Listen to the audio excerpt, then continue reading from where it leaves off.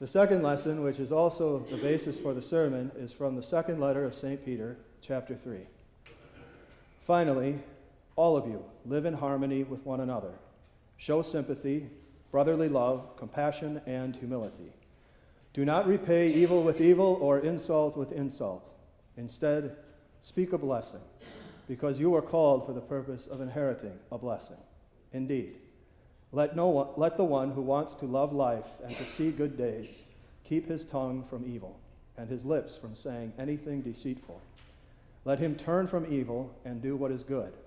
Let him seek peace and pursue it. For the eyes of the Lord are on the righteous, and his ears are open to their requests. But the face of the Lord is against those who do evil. Who will harm you if you are eager to do what is good? But even if you should happen to suffer because of righteousness, you are blessed. Do not be afraid of what they fear, and do not be troubled, but regard the Lord, the Christ, as holy in your hearts.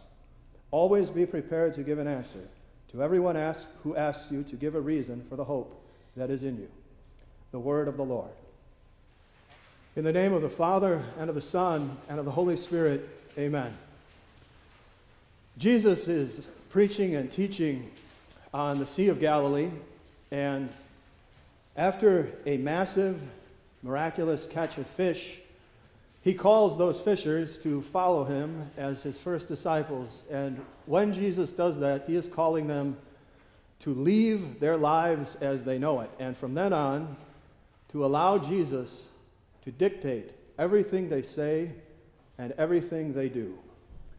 And when Jesus gives them this call, he does it clearly and intentionally and urgently. He does not hem and haw.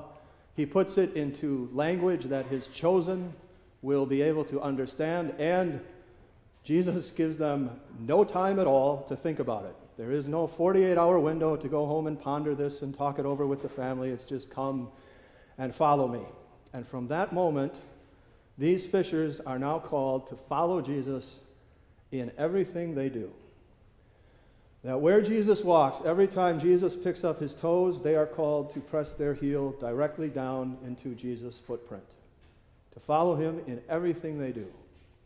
They are also now called to follow Jesus with their speech, to say what Jesus says. So they will spend the next 3 years following Jesus around Israel, and they will listen to Jesus preach and teach just as he was doing that day on the Sea of Galilee. They will listen to Jesus' words about the good news of the kingdom of heaven, and they will watch Jesus catch people with the good news. And then, after Jesus leaves them and returns to heaven, they will catch people the same way, by proclaiming the good news of God. They will do it right after Jesus' ascension on Pentecost, when they proclaim the gospel to people from all over the world in strange languages. And then, like Jesus, they will do it traveling throughout Israel, and they will even take the gospel to the Gentile lands around the Mediterranean. Some of these disciples, the Holy Spirit will even inspire to write the words of Scripture that we still have in the Bible today. On that day, on the Sea of Galilee, when Jesus calls them, they now follow him in everything they say and everything they do. Now, it would be a little misleading to draw a direct, straight line from the call that Jesus gave those fishermen to the call that he has given you. Because you are never called to walk next to Jesus for 3 years in Israel and to learn from him personally. You weren't called to preach in strange languages on Pentecost, and you haven't been called to travel the world all over as a missionary. The Holy Spirit never inspired you to write the words of Scripture. So it wouldn't be true to say that your call is exactly like the call of those first disciples. However, you very definitely do also have a call from God. And you know that because one of the fishers that Jesus called that day on the Sea of Galilee was Peter. Peter was also one of the disciples that the Holy Spirit inspired later to write words of Scripture. We have 2 of Peter's letters still with us in the Bible as the Word of God. And when Peter wrote those 2 letters, he was not addressing apostles or pastors or missionaries. He was addressing people I like to call normal Christians. People like you, normal, regular, everyday Christians. People who did not have a call to be apostles or missionaries, and yet, very clearly, they do have a call. To those normal, everyday Christians, St. Peter writes, "You were called for the purpose of inheriting a blessing." When the Holy Spirit brought you to faith in Jesus, He made you a child of God, and you were called to inherit the blessing of life in heaven. You will inherit that blessing because our Savior Jesus came into this world not just to call disciples, but also to save them. Jesus came and lived his entire life in perfect conformity to all the commandments of his heavenly Father. Every single thing that Jesus did as he walked on this earth, he did because his heavenly Father wanted him to do it. Every single word that Jesus spoke when he was here on this earth, he spoke because his heavenly Father wanted him to speak it. And Jesus did that to make up for his followers who do not always say the things that God wants us to say, and we do not always walk the way God wants us to walk. And we still don't. Even after we come to faith in Jesus, we do not always follow him perfectly. But Jesus did the work to take all of our sins away. And when the Holy Spirit brought you to faith in Jesus, you were called God's child. Because for Jesus' sake, the Holy Spirit washed away all your sins in the blood that Jesus shed, and he lifted your sin off of you and placed it on Jesus, and in place of your sin, he gave you the righteous, the perfect life that Jesus lived for you. And you are called God's child, and because you're God's child, you are in line to inherit the blessing of heaven. Now, for many Christians, the Holy Spirit gave that call to be God's child. He gave faith in Jesus in the waters of baptism. He brought you to faith in Jesus there. He made you God's child. He washed away your sin and clothed you in the righteousness of Christ. And you are now called to be God's child. And the blessing of heaven is your inheritance. Once at a pastor's meeting a long time ago, the subject came up for some reason of babies shrieking and screaming when they were being baptized. And the question was, how do you prevent this thing from happening? And there was a lot of practical advice given. Like one guy says, it's better if the baby is awake, because then the baby will be less surprised when the water hits the forehead, less likely to scream. Another guy says, you got to make sure the water is room temperature, because if it's cold, it's going to shock the baby and they're going to scream. And finally, this old codger, a retired pastor who for some reason kept coming to the meetings, I don't know, more power to him, he spoke up and he said, why don't you just not worry about it and let the babies cry? He said, you would cry too if Satan was getting kicked out of your soul. That was the first time I ever heard that. I've heard it a couple of other places since, so it might not have been his original idea. But ever since I heard that for the first time, I still prefer if the baby's awake. I am careful to make sure that the water is room temperature, but the screaming and crying, when it happens, it no longer bothers me, because what that old guy said is true. When you are baptized, the Holy Spirit is working. He is wrestling you out of the grip of the devil and out of control of sin and eternal death, and making you a child of God through faith in Jesus. Now I'm going to do something that they teach you at the seminary to never, ever, ever do. In preaching class, they call it homiletics. There are things they teach you. Never, ever do this during a sermon. I don't see anyone from the seminary here this morning, though, so I should be safe. One of the things they tell you never, ever to do is to single out one individual during a sermon and address them directly. Now, don't panic. It's not anybody in the sanctuary. I want to talk to this fella, just this fella who occasionally watches our worship services online. And when he does, whenever the topic of baptism comes up, the power and blessings of baptism, this fella is very much not fond of it. And he puts his kind of virulent, throbbing lack of fondness into words, and he sends it to me by electronic mail. And it says stuff like, you're giving people empty hope, and you're teaching them to put their faith in just an outward ritual.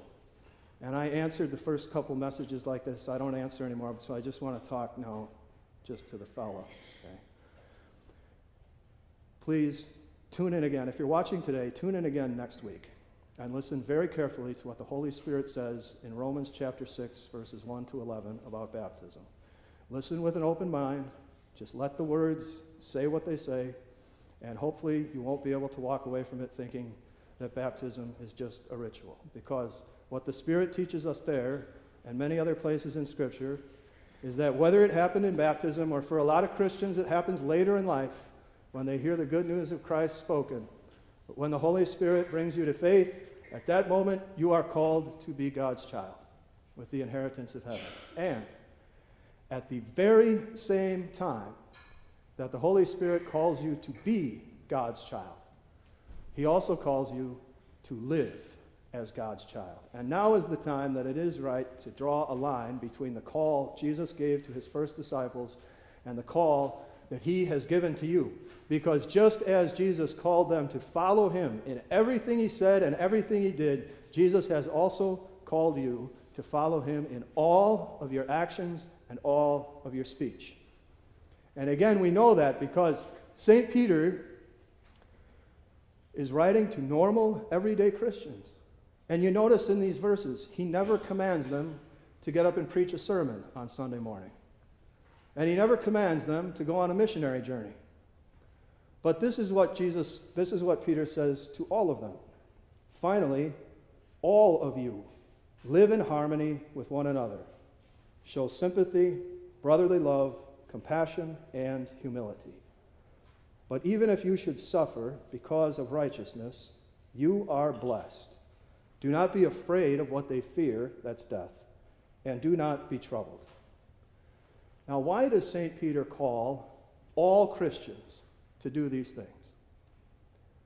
Well, who worked for harmony among his bickering disciples?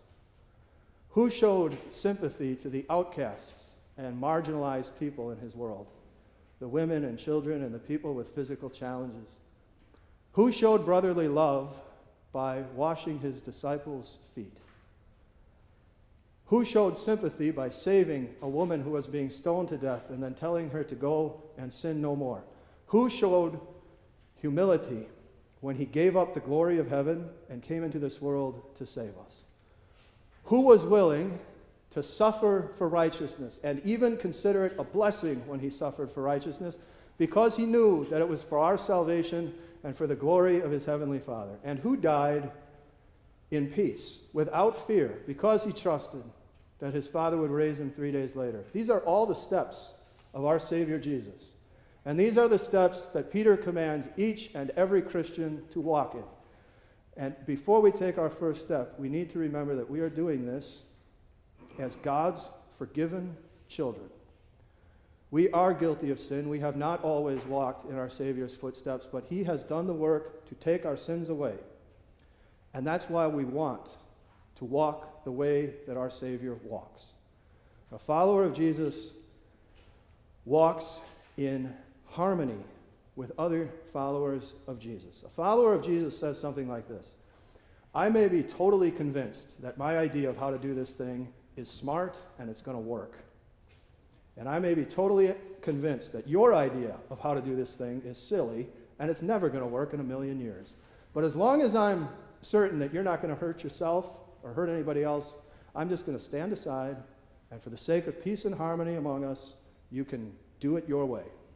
You can do it the way that you want to do it. A follower of Jesus has compassion and sympathy. A follower of Jesus says, when you hurt, when you are suffering, I feel it too. And because I feel it too, I am going to work just as fervently to relieve your suffering as if I were actually in pain myself. And I'm going to look for the people around me who are forgotten by the rest of the world. And I am going to work to serve them. A follower of Jesus shows brotherly love, remembering that the biblical definition of love has a lot more to do with your actions than it does with your words. So a follower of Jesus says, he not only spoke about his love for the world, he proved it by laying down his life for my sins and the sins of the whole world. So I will seek to prove my love for my brothers and sisters in Christ. There will be nothing that I will not lay down for them. A follower of Christ shows humility. The follower of Christ says, Jesus thought of himself last when he answered the Father's call, and he entered the womb of a young lady that he created and came into a world that he made perfectly and then watched fall into sin. And he walked on dusty streets and allowed himself to be nailed to the cross for the forgiveness of my sins. Like my Savior, I will think of myself less, and I will think of others more. And a follower of Jesus is willing to suffer for righteousness. Jesus' followers say, I am fully aware that I am living in a world that is becoming more and more hostile to my Christian faith every day. And that there are people out there who are going to call me hateful and all kinds of other names just for holding to some very clear and basic teachings from God's Word. I don't care what they say about me. I don't even care what they do to me. Because even if it means my life, that's only the beginning of life eternal. Jesus suffered for his righteousness, and he died confident that he was going to conquer death. In Christ, I'm going to conquer death too, so I will not be afraid of anything that they do to me. This is the call of every Christian, whether an apostle or a pastor or a gardener or a mail carrier or a wife or a citizen or any combination of the above. Do what Jesus does. Not only are Jesus people called to do what he does, we are also called to speak the way that Jesus speaks. And this applies to the way we talk to each other. Peter says, do not repay evil with evil or insult with insult. Have you ever returned an insult with a blessing? It is not the way we are expected to respond to an insult. How are we expected to respond? With another insult, preferably one that is even more biting and clever than the one we received. But the call of the Christian is to respond to insults and evil speech with a blessing. I remember an exchange between two young ladies who were classmates, and one of them got a new hairstyle, came to school. And the other young lady insulted her by saying, "You look like Chewbacca when he first gets up in the morning." That was the insult. And the young lady absorbed that insult, and this was her response. "Well, I like your hair." Now, technically, that doesn't fit the technical definition of a blessing, but it was definitely kindness, and it was a reflection of the heart of Christ. And this is the Christian's call. And you know, it really stands out. It's striking when someone responds to an insult that way. That happened over a quarter century ago, and I still remember it. And when you respond to insults and evil speech this way, you are following the lead of your Savior Jesus, because so many people said evil, insulting, and hateful things to Jesus. And he responded to them with the ultimate blessing. You say, yeah, but when I read the gospel, Jesus has some pretty strong words for these people sometimes. And that's true, because he loved them, and he wanted to wake them up to the truth. But he responded to all their insults and evil speech with the blessing of the forgiveness of their sins. Jesus lived his holy life for them too, whether they believed it or not. He died on the cross for their sins too, whether they believed it or not. And from that cross, he called out for the blessing of forgiveness from his heavenly Father. Now this, speaking like our Savior, also applies to when we speak to people who don't know what we believe or why we believe it. Always be prepared to give an answer to everyone who asks you to give a reason for the hope that is in you. On The Tonight Show, Jay Leno used to do this segment called jaywalking. He'd send a guy out to Hollywood Boulevard, where there's a very touristy area. You know, you get a nice cross-section of people from all over the country. He'd send them out there with a microphone and a film crew, and he'd put the microphone in the face of random people and ask them very easy questions about current events and history and science. And then the segment was a cut-up of all the silliest answers that people gave to this question. So it was like 5 minutes of people saying that Columbus discovered America in 1776 and Neil Armstrong was the first president. And it was funny, but it would also make you wonder, what would happen if I were totally unprepared, no matter how easy the question is, and somebody stuck a microphone in my face and I was totally unprepared? What kind of nonsense would come out of my mouth? Would I also claim that the sun is a planet? or that Winston Churchill is a brand of cigarettes. It's hard to say because you don't know what's going to happen when you're not prepared, which is exactly why God calls people to be prepared to give the reason for the hope that we have. And this is following Jesus. Jesus was always ready, and he always spoke the truth clearly and accurately and without flinching about himself, his heavenly Father, the Holy Spirit. And so all Christians are called to do this. Would you be ready if somebody asked you to give the reason for the hope that you have? What would you say? Well, our hope as Christians is that we have eternal life in heaven, and the basis for that hope is the good things that God has done for us. So I always encourage Christians to use the Apostles' Creed for this.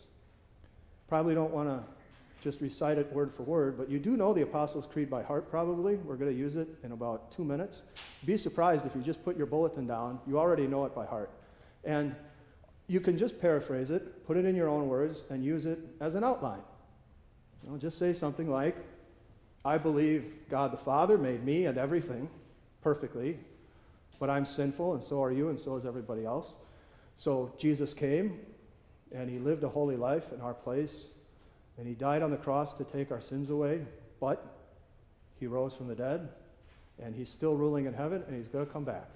And when he does, everyone who believes in him is going to get to live with him forever. And I believe that the Holy Spirit has given me and every Christian the faith to believe this.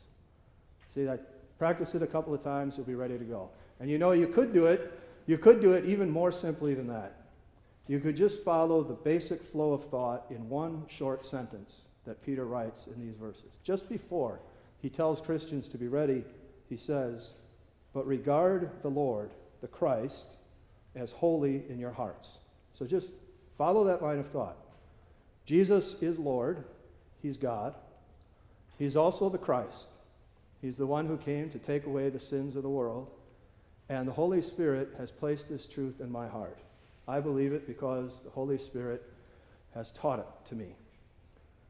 So you don't have to memorize a dogmatics textbook and recite it, but we are to be ready because as Jesus called the disciples to catch people with the gospel, with the good news of God, he calls all Christians to do the same thing in their daily lives. Because in pure grace, the Spirit called you to be God's child and inherit the blessing of heaven. And at the very same time he did that, he called you to follow your Savior Jesus in all of your actions and in all of your words. So, until you reach the blessing of heaven, follow Jesus in all you say and do. Amen.